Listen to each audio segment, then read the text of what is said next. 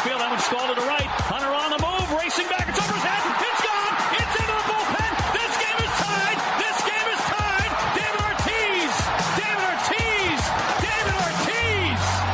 This is Red Sox Beat on CLNS Radio. I think it would be a big statement if John Farrell started Travis Shaw on opening day, and I'd be totally cool with it, because I think it would. If that doesn't give Sandoval motivation to play better defense and play better, period, nothing will. I think they're going to make Jeter that first unanimous vote, and I hate that about baseball writers. If you belong in the Hall of Fame, you get voted in the Hall of Fame. Achievement or a new milestone. So don't just be like, yay, we signed this player, so we're going to have a ceremony. Like, no. Now, to your hosts.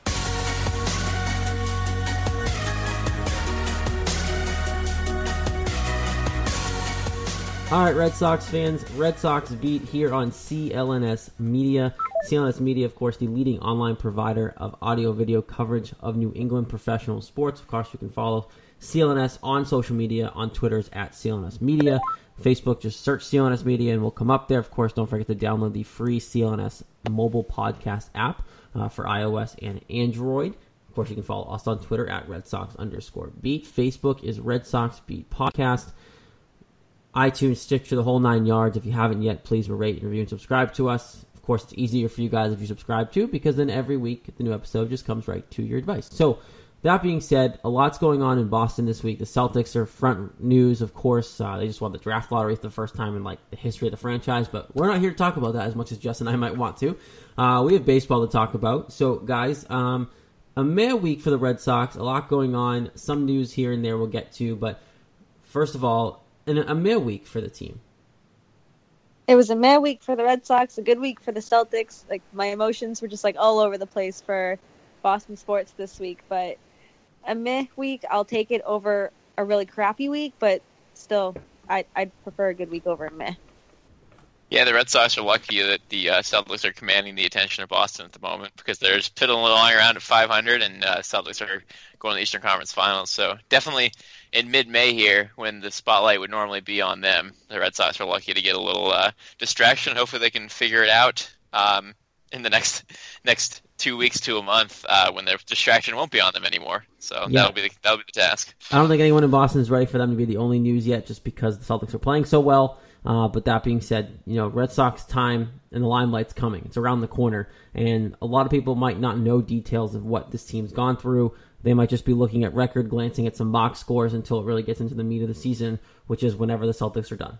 So at that point, we need to, talk about this, because this right now, our podcast, of course, guys, is the only stream of news that some people listen to. So we want to update the people what's going on who don't have time to watch all these games, or who are putting their attention to the NBA, which in the NHL playoffs, which games have been phenomenal so far. So a lot to get to.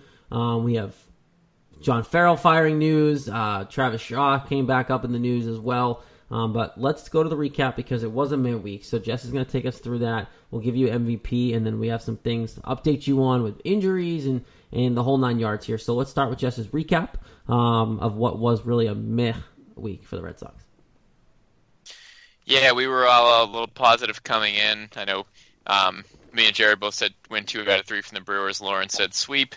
And unfortunately, it didn't go so well, and especially at the beginning of the series. The first game was a lot of runs. The Brewers won 11-7 on Tuesday to take the first game of the series. They got 5 of those 11 runs in the first inning of this game, after the Sox actually went up 1-0 when Betts hit a home run to lead off the inning and start off his great week, which we'll get to. But unfortunately, Eric Thames hit a 2-run homer. Travis Shaw got an RBI single, and Keon Broxton hit a 2-run homer. And it was 5-1 after 1 inning. Those runs were all off Drew Pomeranz, who only went 4 innings, giving up 7 hits and 6 runs. So a bad start for him. Fortunately for the Red Sox, Willie Peralta for the Brewers was not much better. He only lasted 4 1/3 innings. He gave up 5 hits and 4 runs of his own, which allowed the Red Sox to come back a little bit. But when they made the comeback, it was 6-1 in the 5th inning. Betts got an RBI double, Pedroia got an RBI double, and Benintendi got an RBI double. It was a double parade. That made it 6-4 with each of those runs. Unfortunately, with that comeback got a little bit stopped in the 6th inning when the Brewers got 3 runs back, highlighted by a Nick Franklin 2 RBI double. Benintendi made it 9-5 in the 7th with an RBI single, but the Brewers got 2 more runs in the bottom of the 7th with the Keon Broxton 2 RBI triple. He had a great game. Betts had a 2 RBI double to cap off his great game in the 8th to make it 11-7. That's all we would get. Betts was 4 for 4 with 4 RBI and 2 runs. Great start to the week. Benintendi had 3 hits and 2 RBI, which is good because he has done literally nothing since then. But he had a good game on Tuesday. Unfortunately, and the offense was fine, but the Brewers' offense was that much better. They got 3 runs off Hembry in 0.1 innings. They got 2 runs off Ben Taylor. So the bullpen was unsteady in this game, and obviously getting off to a 5-1 first inning. Not the way to win a ball game. So after getting 17 runs on Sunday, this was kind of a big-time downer to start the week.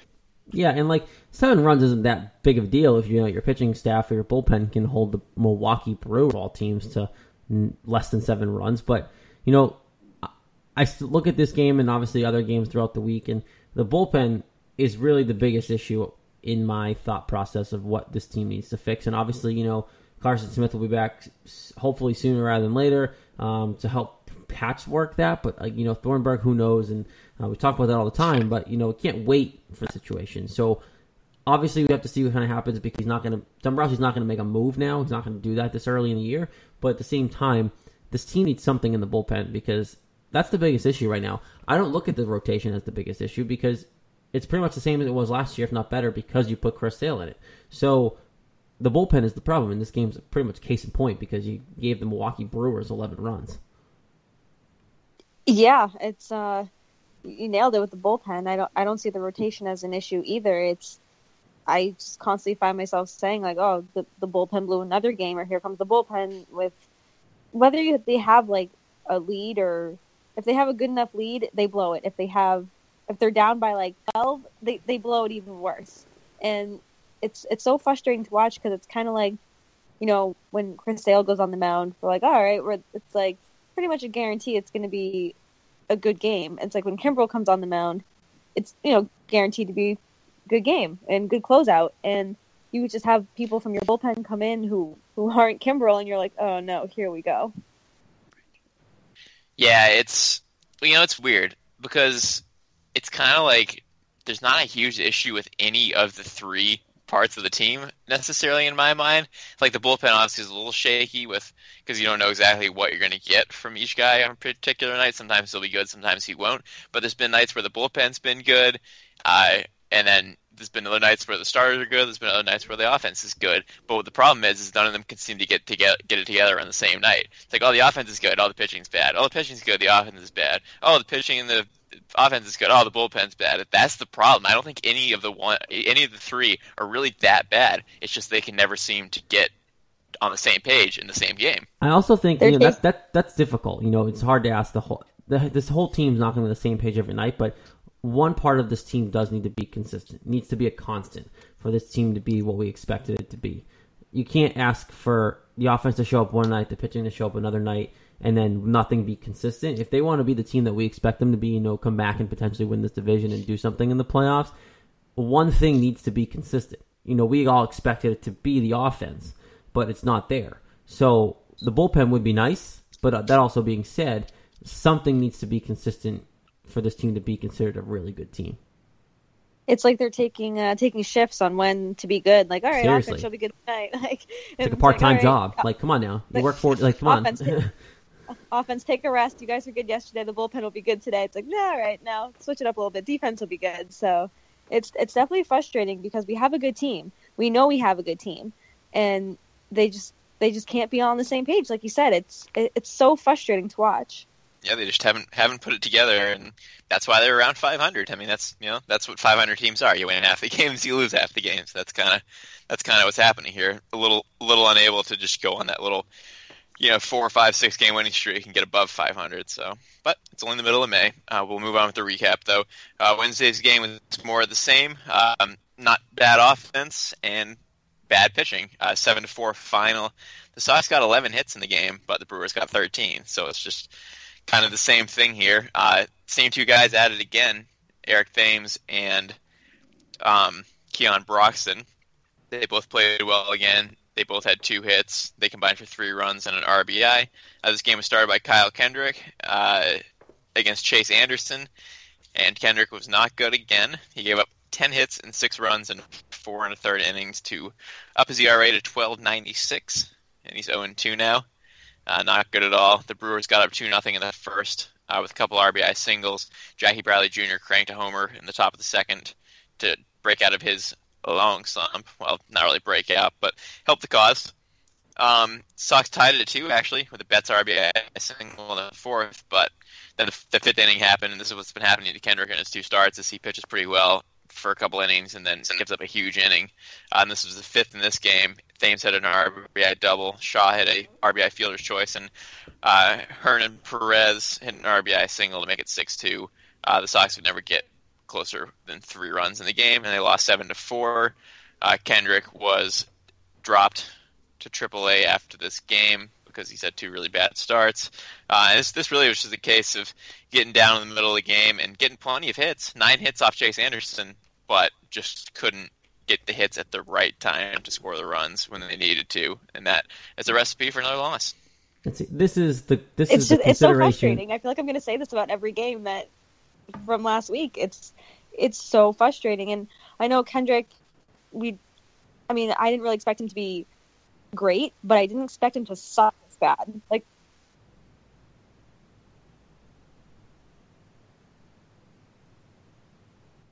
okay.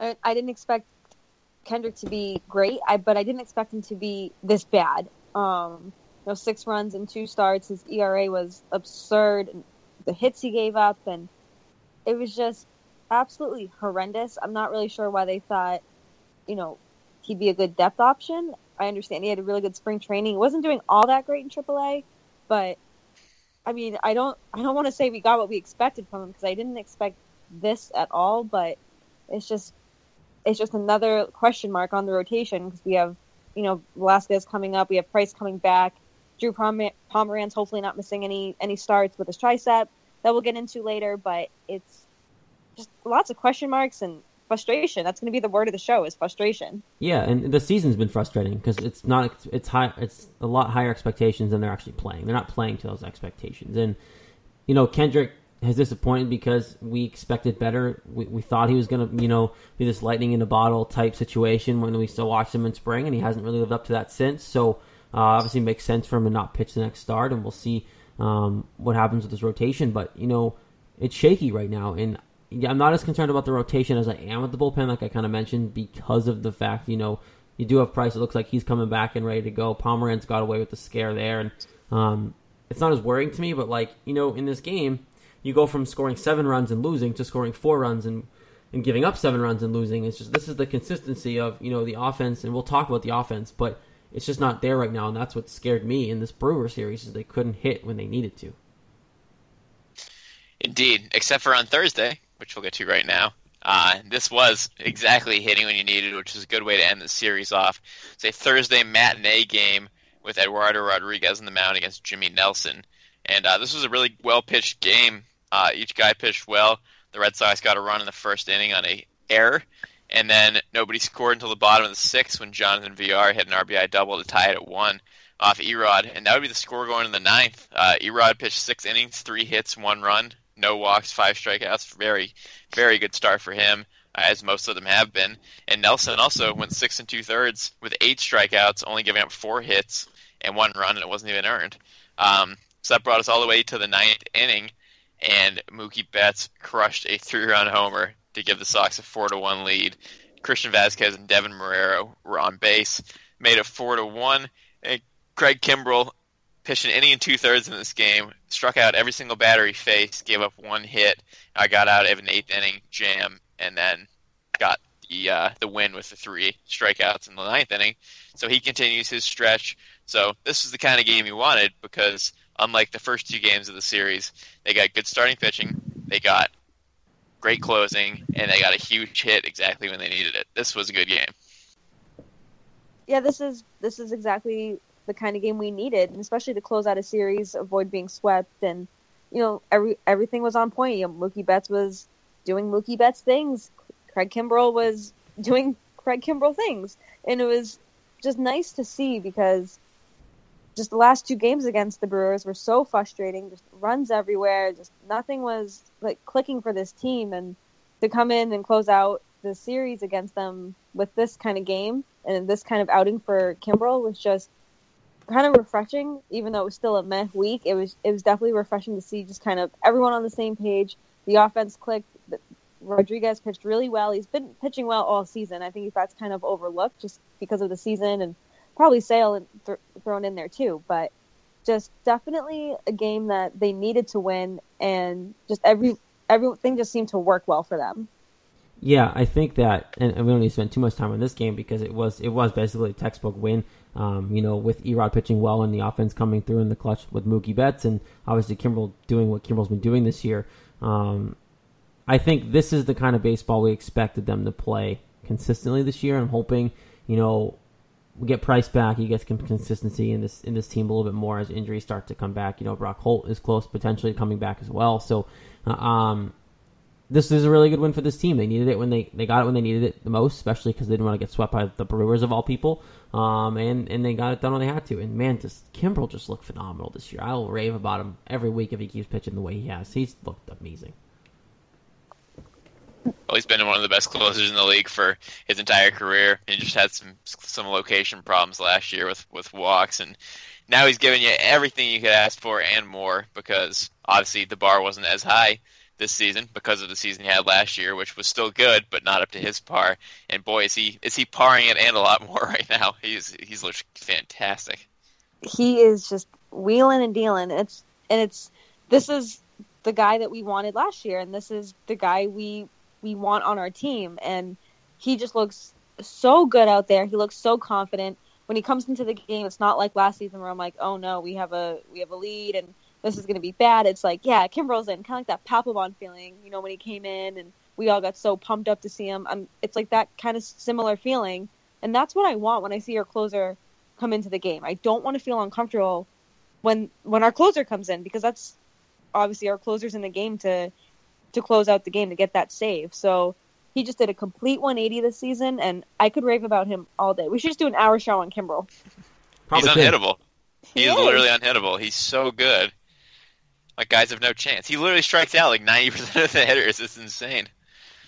Yeah, he's fun to watch. That was a great trade. Turns out now, especially, it was seriously, he was good last year. He just wasn't as proven 100% it was the walks. To get That's the the save. problem. That's the problem. Right. The walks last year, but he clearly figured it out, because you find the strike zone with that fastball, and you're going to be very successful. Yeah, his fastball's blazing. It's awesome. So that was that series. Lost 2 out of 3. We all got it wrong because we didn't pick that. And unfortunately, we did not get this Rays series right either, because Jared picked a sweep. Me and Lauren picked 2 out of 3. And another losing 2 out of 3 in this series, starting with Friday. This was an annoying game. It was a 5-4 Tampa Bay win. This was a home game. Rick Porcello started. He went 6 innings, gave up 9 hits, 5 runs, 3 earned, no walks, 7 strikeouts. If you take away the two earned runs, it wasn't terrible. 9 hits is too much.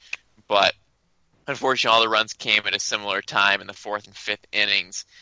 Tim Beckham hit a 2 RBI single in the 4th to make it 2-0. And then Corey Dickerson had an RBI double in the 5th, and Evan Longoria hit a 2-run homer to make it 5-0. So it was 5-0 after 5 innings, which is obviously pretty tough to come back from. And Porcello's been prone to the home run ball, pretty much his whole career. He even gave up a lot of home runs last year in his Cy Young season. So you kind of expect that from him at this point. Fortunately, the Red Sox made a little comeback in the 7th. Due to some bad Tampa Bay defense. Josh Rutledge got the first run in on an infield single, and Chris Young scored on an error. Then Sandy Leon hit a 2 RBI ground rule double to make it 5-3. And then another error for Brad Miller this time, scored another run. Sandy Leon scored that run. And it was 5-4, unfortunately, not aided by errors. The Red Sox couldn't score any other runs. There were 5 errors total in this game for both teams combined. The Sox only got 5 hits to go along with their 4 runs, so it was just, a case of getting down 5-0, being aided by a few errors to make a little comeback, but just not enough juice to make that comeback with only 5 hits. Alex Cobb started, went 4 innings, 6 and a third innings, 4 hits, 4 runs, 3 earned. he was not too bad. But Sox couldn't score off their bullpen, and that was that. So, it's hard to give up 5 runs over 2 innings, get down 5-0, and expect to win the game. They almost did, but you can't expect that. No, you can't expect that at all. And again, it was frustrating, and you can't just try to win the game based on errors. I mean, sure, it looked that way for a little while, but it's just another case of where everything just wasn't clicking. The offense couldn't pull it together. It was just a mess, and it was just another frustrating game to watch this week. And I don't know, I think it was just this week has been the most frustrating week for the Red Sox this season. Yeah, it definitely seems that way because you're playing against teams that, you should have been able to kind of handle and have a big week. And we sat here and talked about it last week when we did our predictions. This is a week they need to have because they're playing the Brew Crew, they're playing the Rays. These are teams you should have easily taken care of. And now you lose 2 out of 3 of the Brewers. You lose the first game against the Rays, and you can't figure out why because the consistency's not there. And after a good win at the end of the Brewer series, you thought, okay, maybe they salvage a game here and just go and kick the Rays' butts.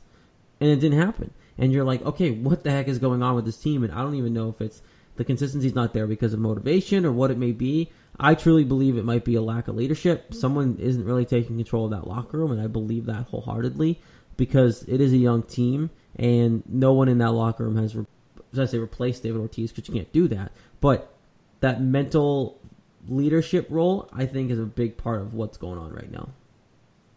Right, like that. We're going to go out there and win. We need to beat these teams that should be worse than us. That kind of attitude just doesn't seem to be there. It's kind of like, well, anybody has any chance to win any game. That's kind of what it seems like to me. It's just, especially losing 2 games to the Brewers, and we'll get to the second loss against the Rays, losing 2 against them. It's, this is a week that you should not have really had a problem going 4-2, but instead 2-4. It's just like everyone seems to think they can beat the Red Sox, and that's not what a good team is. So, brought us into Saturday's game.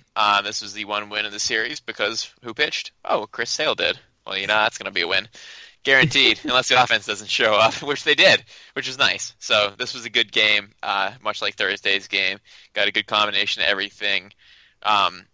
Sale did give up a couple of bombs. Fortunately, the offense bailed him out. Logan Morrison hit a home run in the second to make it 1-0. Fortunately, Mookie Betts continued his rampant week with a 2-run homer in the third to make it 2-1. But Kevin Kiermaier jumped right back on top for the Rays with a 2-run homer of his own in the fifth off Sale to make it 3-2. But fortunately, just a half inning later, the Red Sox got 4 runs with a Devin Marrero 2 RBI double, big hit for him to give the Sox 4-3 lead. Betts hit an RBI double to continue his insane week again to make it 5-3. Xander Bogaerts hit an RBI ground out to make it 6-3, which was the final. Chris Sale pitched 7 innings, only gave up 2 hits. Those 2 home runs were the only 2 hits he gave up the entire game. So 3 runs from those home runs, 2 walks, and 12 strikeouts. Again, it's his 7th straight start with 10 or more strikeouts. So, he gave up a couple of runs, but if you give up 3 or less runs, you should expect to win. And fortunately, the Sox scored the 6 runs off of Blake Snell, who gave up 6 hits and 6 runs in 5 2/3. And Craig Kimbrel came in after Joe Kelly. They both pitched clean innings, 2 strikeouts apiece to close it out. So 16 strikeouts total for the Red Sox. And anytime you have Chris Sale and Craig Kimbrel pitching in a game and you can score more than 3 runs, you're going to win. Chris Sale getting run support is just a recipe for winning. If you get Chris Sale more than 3 runs in support, if not 3, you're gonna win the game.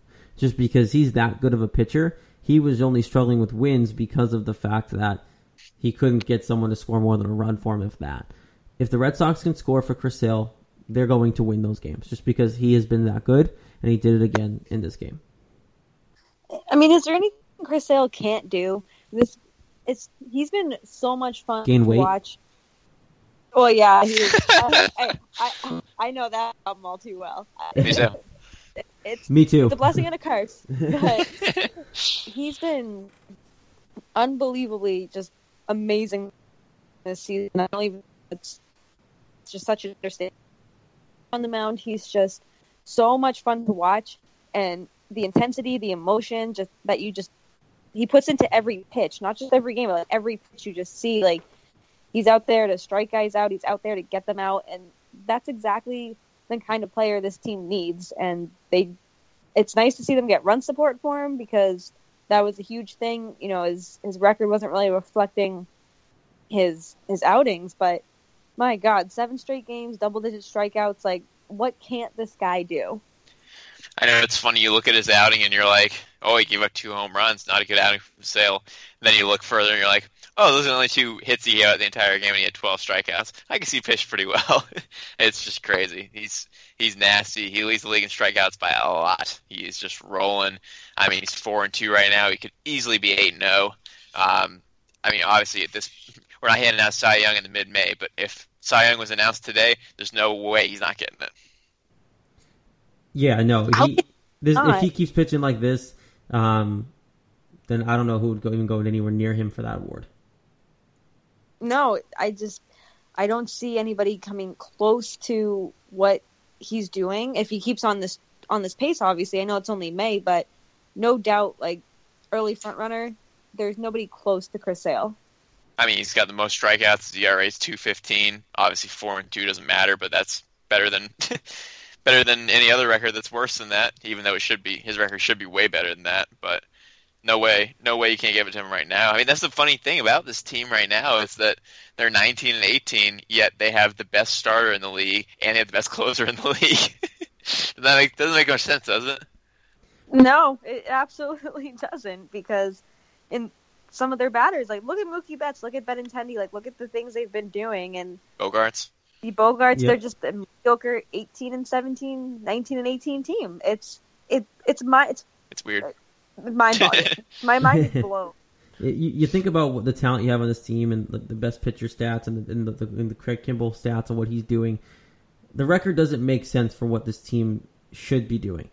We set the expectations very high this year. I think they personally do think they will turn it around, but they got to get healthy and the bullpen has to figure their crap out very soon. And David Price coming back, and hopefully, if David Price comes back, and if that'll be great, because that'll just be like you traded for a really good pitcher in June, you know. This is true. So, yeah, I think signs are. I mean, there's no reason not to be positive. It's, you know, the talent's there. Just got to get everyone healthy and get everyone on the same page, and not lose key players like Betts, Pedroia, Bogarts, Sale, Kimbrel, Porcello. Yeah, right, you know, right. the main guys. Not losing those guys is obviously key. To having a good season, so shouldn't be freaking out yet. But Sunday's game is a reason to freak out. If you're at least if you're watching the 9th inning, the rest of it wasn't too bad. This game was started by Drew Pomerantz and Matt Andrees. Disgusting Mother's Day, awful weather, terrible game. Sorry to anyone who had tickets to that, who thought they were gonna have a nice warm Mother's Day, great game. Didn't get a great game. Didn't get a good weather Mother's Day. Didn't get anything. It was crap. But Andrew Pomerantz got hurt. Everything great. He lasted 3 innings and then came out with some triceps tightness. It appears he's okay, but they're very, very precautionary with him because of his history, obviously. So the second anything happens, they're like, oh, okay, we got to get this checked out, even though so far this season, everything that's happened to him has supposedly been nothing. He gave up 3 hits, 2 runs, 3 walks, 3 Ks. Came out of the game. Matt Andrees only went 5 innings, giving up 2 runs on 4 hits. So really this is a bullpen game. And the Rays bullpen did not give up any runs. The Red Sox bullpen did. And they gave up a ton of runs. They gave up 9 runs. Yeah, this was ugly. Ben Taylor gave up 1. Barnes gave up 1. Robbie Ross gave up 3. And Heath Hembry gave up 4. So pretty bad overall. The game was a 3-2 game in the 5th inning after Bogarts got an RBI. After Pedroia got an RBI single, that made it 3-2. The Rays made it 4-2 with an Evan Longoria RBI single in the 7th.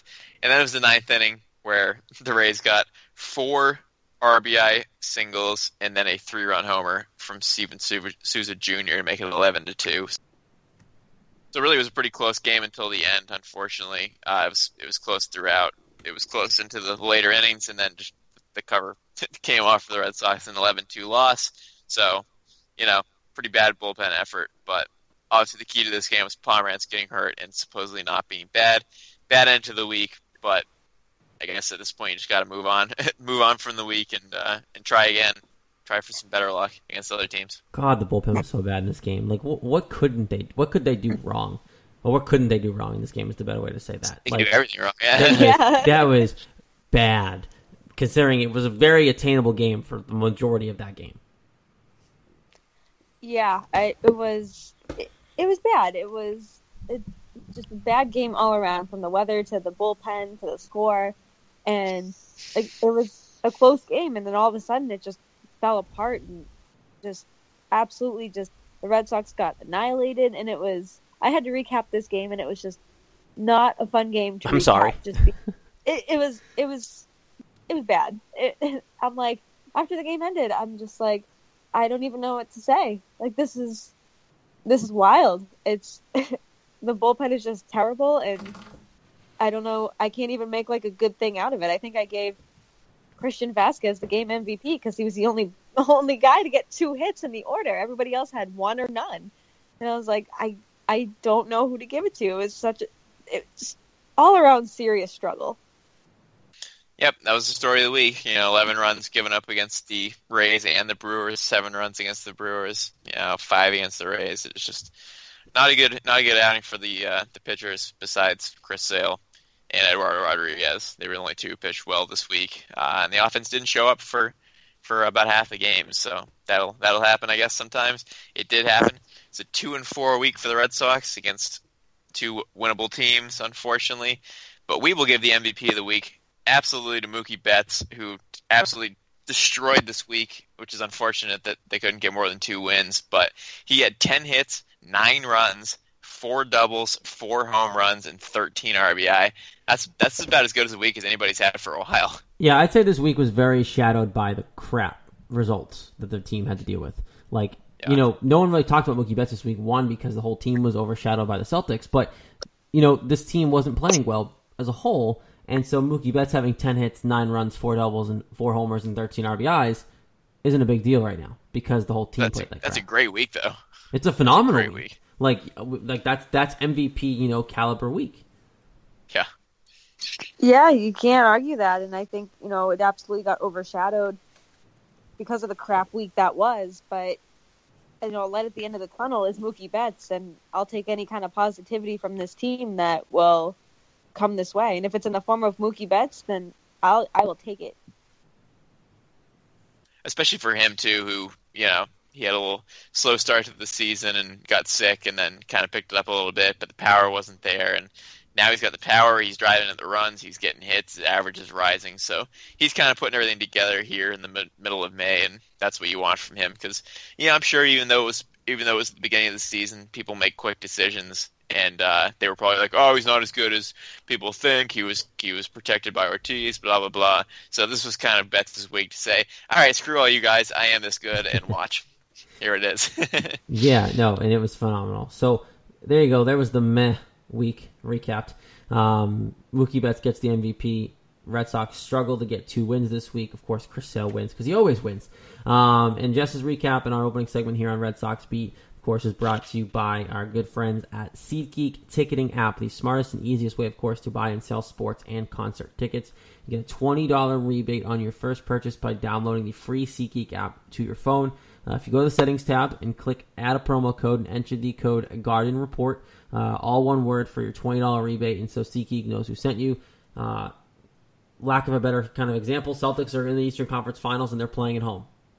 Save some money and you want to go to the game. That's the best way to do it. And then the Red Sox, when they start playing better, save some money on some seats and go watch the Red Sox too. So definitely use the promo code Garden Report for your first purchase. A lot going on Red Sox-wise, like we just kind of talked about that situation in the week that was. Now, one thing that we kind of wanted to touch, and at least I wanted to, was the offense and where that consistency's been. But I want to start with the conversation of what JBJ is up to. Because, everyone kind of came into this situation in this year as, Jackie Bradley's one of the 3, young stud outfielder, obviously great defender, maybe he figured out at the plate as well. And now I question if he should even be on the field.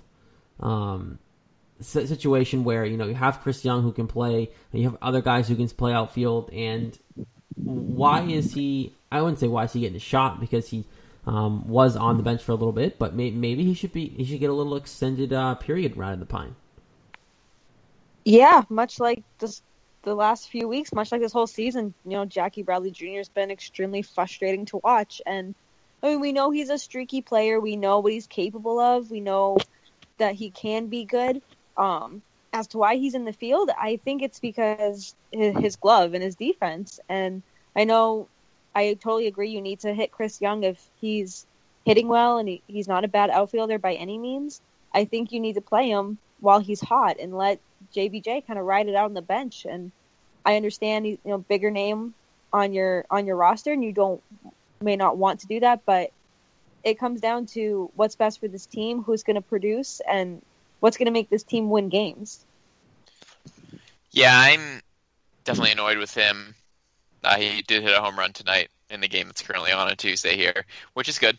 But just wildly inconsistent. He's just cracked the 200 mark tonight. I mean, he was hitting 182 to start the game with 2 home runs and 7 RBI.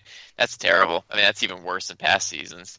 Yes, I know he had a 29-game hitting streak, but overall, his averages have been terrible every season. Even with that 29-game hitting streak, he still only hit 267 last year. He's a career 234 hitter, which is terrible. Not what you want, and I don't think 234 is worth the glove he has because there's other good defenders in the league, not as good as him, but certainly serviceable and good enough.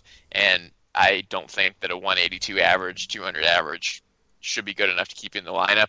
I really like the guy, and I know he works hard, and I've always been a fan of him, but it's just like, how many times year after year are we just going to have to keep watching him be horrendous at the plate and hear excuses of he'll get better and blah, blah, blah. It's just like, man, either figure out how to hit or go somewhere else because I'm getting tired of it.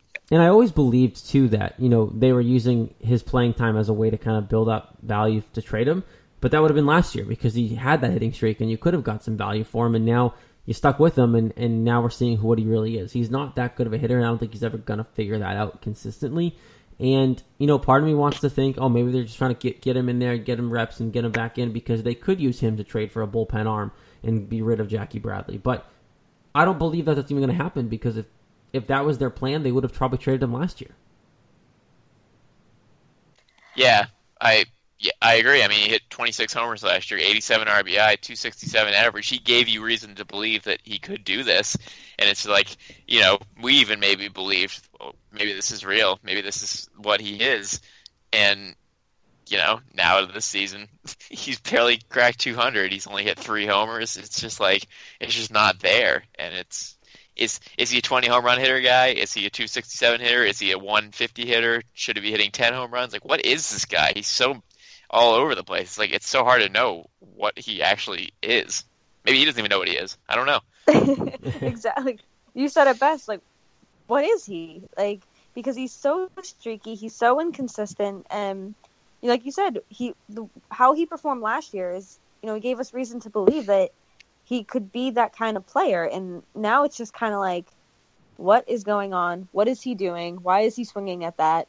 It's every time it's like that uncomfortable feeling when he comes to the plate. It's like, oh, here comes a strikeout, here comes an automatic out, and it's frustrating to see him struggle because, like you said, we've seen him, the 29-game hit streak, we've seen him crush home runs, we've seen him hit the ball. We know he can hit the ball.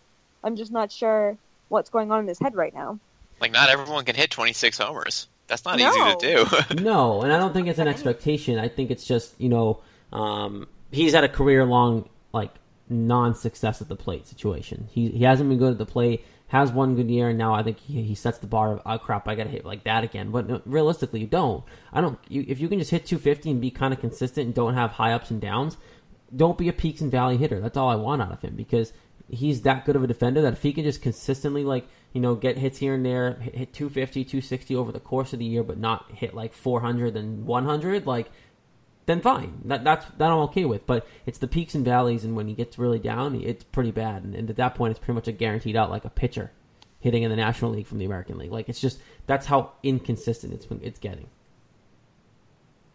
It's bad. It's just really bad. But you're right, Jared. It's like it literally feels like an automatic out. You're like, oh, Jackie Bradley Jr.'s up here, comes a strikeout. It's like with no confidence in the guy. Even if they had the bases loaded, I look at that and go, oh, well, might as well switch the channel if the inning's over. I don't even want to watch it unless something happens and I turn back. That's how bad it's gotten. Yeah, I mean, I'll like it's kind of like, oh, I'll close my eyes, like horror movie kind of thing. Like, I don't even want to see what's gonna happen. Like, don't just wake me up when it's over. That's bad. pathetic for a guy who hit 26 homers and 87 RBI last year. Like, how fast do you fall? I mean, hopefully he turns it around, but you'd think he's running out of time. I mean, the guy's gotten chance after chance after chance after chance. Seriously. After chance. Yeah, and add more to that. And this whole team has gotten chances. Like, this offense has gotten chances. There's holes everywhere. And this is kind of an easy transition to what we also want to talk about because of the fact that you played Travis Shaw this week. This team's struggling to produce anything offensively consistently. Jackie Bradley's a big problem with that, but also the hole at third base is a very, very big problem. You have guys who can play defense, who can't hit. You guys who can hit, who can't play defense. Right now, Travis Shaw's looking pretty good out in Milwaukee, and he's looking like what you need. You need that consistent third baseman who can play. And I think you could have been able to keep him this year, and you should have been able to keep him. And obviously, the other half of that trade is currently on the 60-day DL and might not even pitch this year. Yeah, you're missing Travis Shaw, right? Like, you're missing the guy. You have to be. Yeah, it's frustrating. The word of the show is frustrating because, I mean, I understood the trade and I understand it like completely, but to see it, I'm glad he's succeeding and I'm glad he's successful. I don't want the guy to fail by any means, but it's like, can we just have him back for like a month, just a little rental? I'm guy. Well, this shouldn't be an issue because Pablo Sandoval should suck so much. That's the issue. Travis Shaw should not be the issue. Like, I liked him when he was here. I think he's a good player. He's a little inconsistent, sure, but like, you trade him because you expect Sandoval could maybe have one good season out of 5, maybe. What we're expecting from this guy? How much money can you pay the guy? I hate talking about money too. I hate that completely. But like, how much money can you pay the guy to literally never play? Like $95 million. Yep. He goes ground for a ground ball and hurts his knee for 3 weeks now at this point. You can't even bend down in your knees without getting hurt. Why am I getting so worked up about this again? It's like, this is the guy who needs to be playing. Why isn't he playing? This is the guy you signed. You shouldn't need a utility Travis Shaw player. You shouldn't be wishing he was coming back because nobody can play third base because frickin' Sandoval is such an idiot. Oh, I agree that Sandoval should be playing third base, but I do still think you should have been able to keep Travis Shaw as a backup to the corners without having to trade him away and get. You could have got Thornburg without trading Travis Shaw. Yeah, you could have, but regardless, like, who's to say that Travis Shaw would have had that kind of season that he's having out in Milwaukee?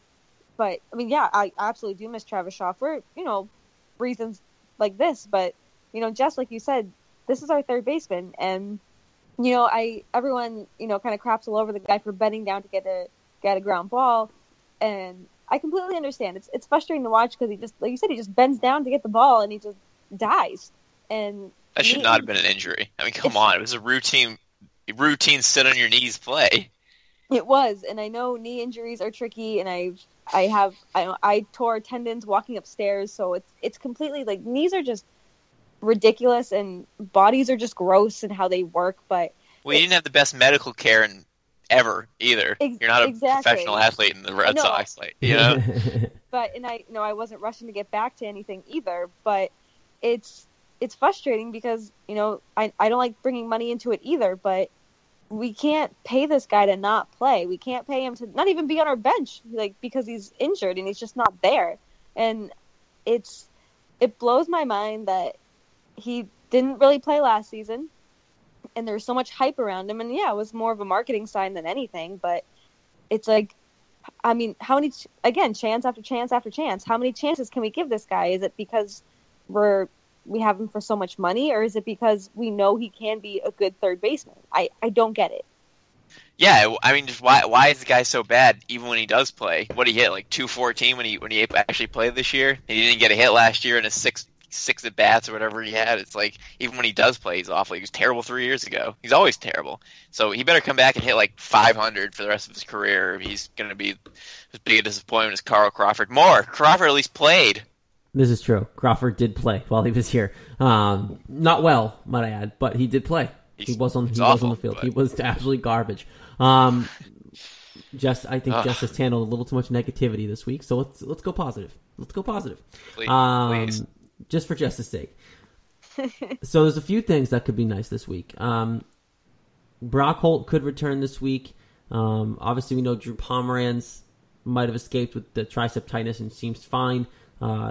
David Price has probably one more actual physical rehab start at Pawtucket, looking to throw about 95 pitches, and he's due to be back at the end of this month, early June. And Hector Velasquez is pitching this week. I don't know how that's going to go, but there are good signs for this team, getting people back, escaping some other injuries. Are these good, unfortunate signs for this team? Is it fortunate enough that this team might have some signs that are looking up going into June, potentially? Yeah, I think it's definitely helpful. I'm glad Pomeranz dodged a bullet because, unlike pretty much everybody, I'm still a Drew Pomeranz fan. I think that he's a good pitcher. I think he just needs to get out of his head and just pitch, not worry about injuries, stop getting hurt. So I'm glad that he's okay. I'm glad that Holt's returning soon because even though I basically told him that he's done for his career a couple shows ago, we could really use his depth and his utility-ness on this team right now, and maybe after getting healthy, he'll hit a little bit like he did when he was an all-star, which just hasn't happened for a little while, but get him back, that could definitely be helpful. Velasquez I'm excited about because I always like seeing new pitchers and see if they're good. Don't know much about him, but I do know that he had a 1.55 ERA this season in AAA, which is really good. And AAA is only one step down from the majors, so that could be a good sign. Excited for that.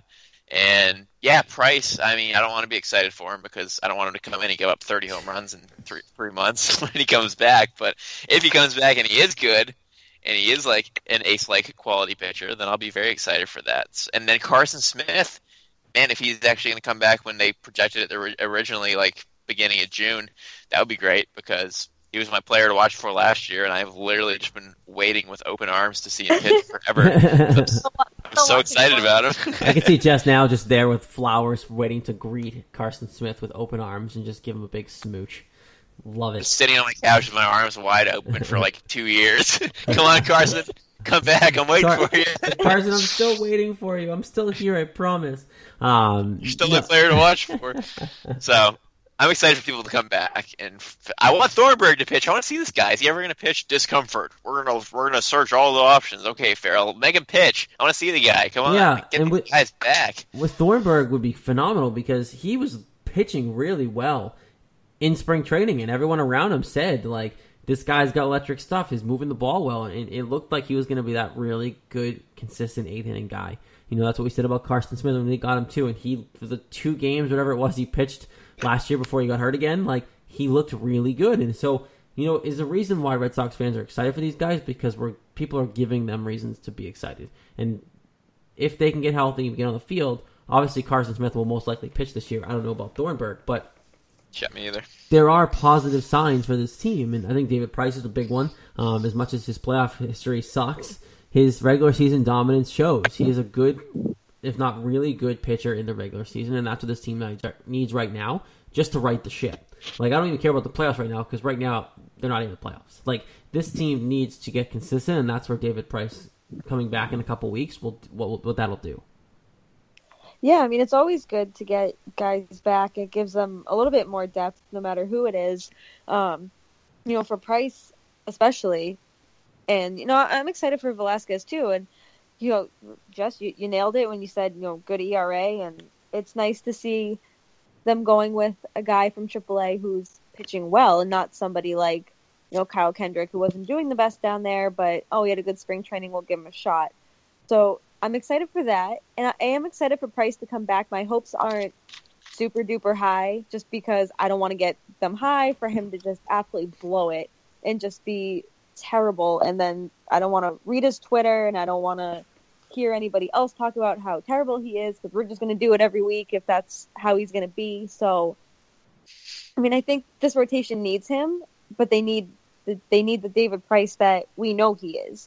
And if he can be that pitcher, I don't even want to think about our rotation like Sale, Porcello, Price. Rodriguez keeps this up. It's going to be strikeout city. Yeah, we don't need Kyle Kendrick, David Price. We need David Price, David Price. David Price, yeah. Yes, we do. Yep. Or Chris Sale, David Price. I'd take Chris Sale, David Price over David Price, David Price. Or Rick Porcello, David Price. Yeah, I'd take Ray Porcello, David. Even Eduardo Rodriguez, David Price would be good. I take Brian Johnson, David Price. So You take Brian Johnson, just not Brian David Johnson. Price. So so what? But not Tyler Thornburg, David Price. We don't need that. None of that. No, Not this year. Not this year, at least. no, not this year. Maybe last year, even not this year. Yeah, maybe last year, Tyler Thornburg, David Price. David Price, just come back and pitch well so we can all shut up.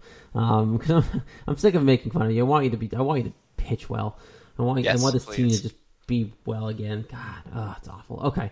And that's all he wants, right? Because he just wants to pitch. Like, he hates everybody. He hates the fans. He hates the city. He hates everybody. So they all hate him. So he just got to pitch well, right? He said it himself.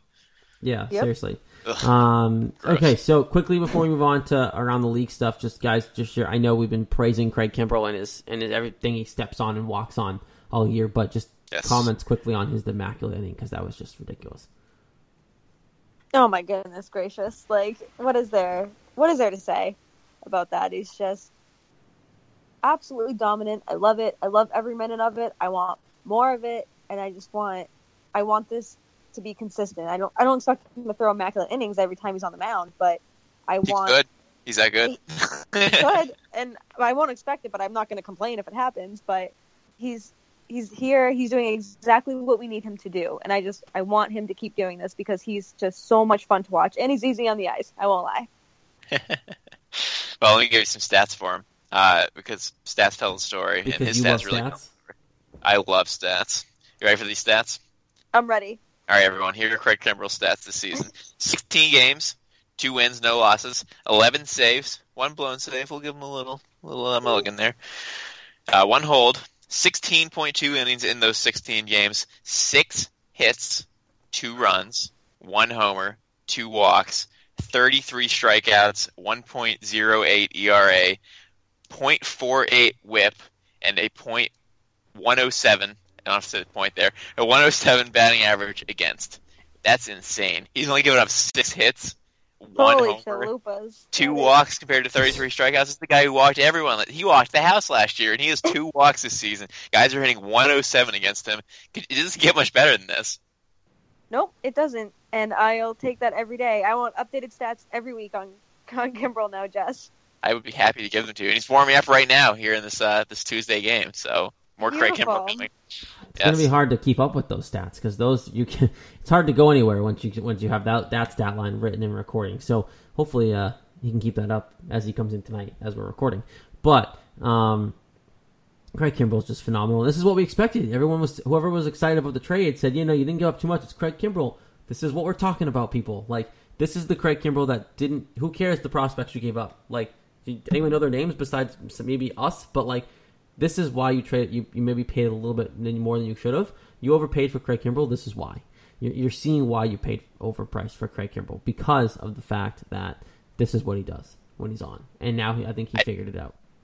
I just can't believe he has 2 walks and 33 strikeouts for a guy who everyone complained about his walks. Like, that's pinpoint everyone control. under the sun last year. He walked everybody last year. Yeah, he had 30 walks. That's a ton for a closer. But like, these 33 and 2 is like Koji level. I mean, Koji would have like 70 strikeouts and like 3 walks. Like, that's incredible. That's immaculate control. Seriously. So obviously, I could like Lauren said earlier, we could do an hour show on Craig Kimbrel, but we're not going to do that. So a lot of stuff went all around the majors as well. But I want to touch on one thing and one thing only, because it was a big deal. Derek Jeter's number was finally retired as a Yankee, and some people said it was overblown. Some people said he's overrated. It's all going to come out of the woodwork, but he deserved that. It's weird, the fact that no one can wear a digit number ever for the Yankees ever again. And I know we're a Red Sox podcast, but I just, for one more time, want to put out there that he is one of the best baseball players to ever play the game. He was consistent. He was good all around for the league. Yeah, even as a Red Sox fan, you had to respect the guy, and you liked Derek Jeter. You wanted to go to Fenway to watch Derek Jeter play. You wanted to do all this. So, rightfully, no one else is going to wear number 2 ever again in the pinstripes. No, and I've got nothing but respect for Derek Jeter, but it's a little weird that, anybody incoming on the Yankees will never wear single digits. That's like 25% of their numbers or something crazy like that. And it's like the Celtics all over again. it is, and Seriously. that doesn't even count. That doesn't count the numbers that are current right now. So it's like, here, kid, you can't. You're going to be like numberless jerseys. Like, sorry, kid, you don't get a number Well, yet. That's what happens when you win championships. I mean, the Yankees have 26 or 27, whatever it is. Celtics have 17. When you have that many championships, you're gonna have a lot of retired numbers. That's just kind of par for the course. But yeah, I mean, he deserves it. Obviously, he played 20 years for the team. He was the leader of the team. I mean, stats aside, he wasn't a huge home run hitter. He wasn't this. He wasn't that. People can have their complaints, but he was a lifelong Yankee and meant a ton to their team and won a lot of championships. That's all you can ask for. I mean, if his number didn't get retired, I'd be wondering what's wrong with their organization. Seriously, yeah. No, we all saw it coming, and it's like, David Ortiz said he wants this kind of ceremony for himself. He's going to get it at some point. No one's going to wear 34 again. The Red Sox will put his number up there with Pedro's. Next month. Yeah, so it's no one's going to wear it. So he's going to get that. It's going to be a great send-off just like Jeter got there, and I'm sure that Fenway's going to go nuts when it happens. So before we get out of here, obviously we've covered a lot. I wanted to just make sure we paid our respects to Jeter one last time. Despite this being a Red Sox podcast, he's that well respected around the league. So this week we have 2 against St. Louis. They're currently playing as we speak. And then they have 4 in Oakland at the A's. So, Lauren, how do you see this week kind of shaking down? Hopefully a decent week for the Red Sox because they do need it. Yeah, I'm taking a sweep of the St. Louis Cardinals, and currently it kind of looks like they're going to take the first game. Hopefully, they'll take the next one tomorrow as well.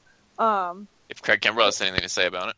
Absolutely. And, the Cardinals aren't the best at interleague play, and we've beat them in the World Series, so I kind of hold that over their heads. And I just think it's going to be they're going to get back on this winning track. And despite last week kind of putting me in a meh mood, I'm still staying optimistic, and they're going to sweep the Cardinals for sure. Look at you, optimistic. I'm going the split. Hopefully that one wins tonight because obviously have the lead at this point. But the Cardinals are a good team. They're 21-15. I feel like a lot of times 2-game series are splits, and a 2-game split on the road against one of the better teams in the league I will certainly take, so I'm going to split against them. I have them sweeping the Cardinals. I promised you people we did do these predictions and write them down before this game started and before this game was over, so I promise it's not just because they won. I definitely have them sweeping the Cardinals. They need that bounce-back series. I don't know why. I just have a feeling it's going to be against the Cardinals. Like Lauren said, they have kind of a past history of not doing too well in interleague play. And then 4 against Oakland.